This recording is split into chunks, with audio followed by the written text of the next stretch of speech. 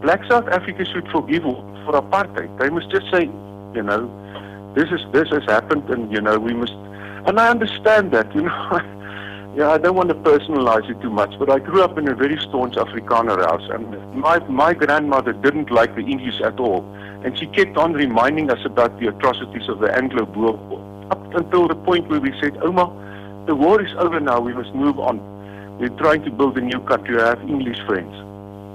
And I just can't understand this. I mean, we keep on harping and coming back to this point. I don't know exactly what it is that they must do. And I don't see any sort of, practical way of expressing this. Whites don't have a leader. I mean, there's no one that can stand up. Like Mr.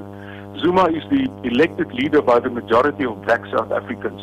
There's no white person that can stand up and say, I'm the majority leader of white South Africans, I can make this statement. Absolutely. And I tell you, wherever I move among friends and people and white people, I tell you, guys, we must accept responsibility for apartheid. We cannot make it as if this never existed.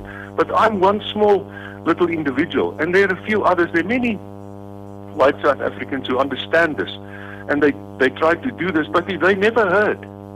Because they don't have sort of, platforms to say this is what I'm going to do. I mean, the time for this, and this was my point, I think it's a pity that not more white South Africans participated in the processes of the TRC. But the time for that has passed. There is no TRC anymore. Where should we do what we are supposed to do? That's my question, in practical terms. I mean, you say white South Africans you say blacks have been backwards and white South Africans have not reciprocated. Where should they reciprocate? What should they do? I mean, I think it happens in very private spaces, in very private spheres. It may happen at least once a day, all over the country. We don't even know about that. But when we say whites should do A, B, and C, because another part of that article is Monli Makanya also wrote an article in which he told white people that they should do what they should do.